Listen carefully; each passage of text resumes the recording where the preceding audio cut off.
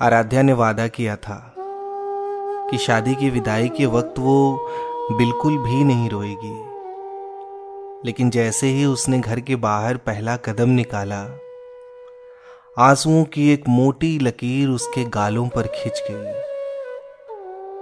माँ अपनी साड़ी के पल्लू से उसके आंसू पोंछने के लिए जैसे ही आगे बढ़ी, आराध्या ने उन्हें जोर से गले लगाकर कहा, माँ, पता नहीं क्यों ऐसा लग रहा है जैसे सब कुछ हमेशा के लिए छूट रहा है।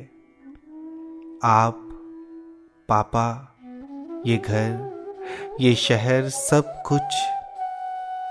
माँ, प्लीज मेरा कमरा किसी और को मत दीजिएगा।